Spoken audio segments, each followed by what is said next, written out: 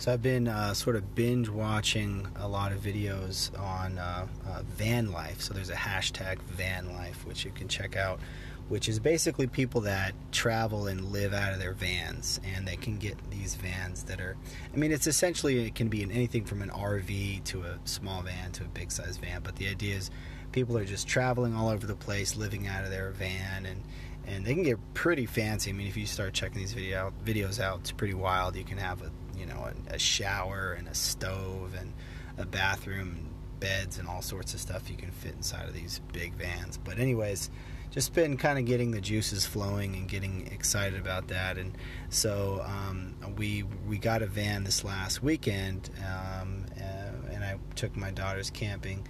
And it was okay. It actually wasn't the greatest because a bunch of things didn't work. There wasn't a shower. The toilet didn't work. The sink was stopped up. So the AC wasn't that good. So it wasn't quite what I was hoping for.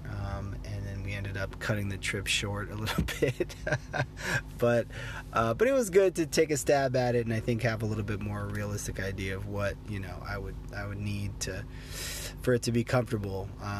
But it was interesting because for the longest time I haven't really put any thought into travel, and I kind of wanted to just kind of stay static and stay in my house, and I just have been kind of getting this burst of inspiration for traveling a bit and this whole van life thing. So that's been cool. I think we'll take another stab at it with a more robust van setup. Hopefully it'll go a little better, but it was good to at least take a little stab at it this last weekend.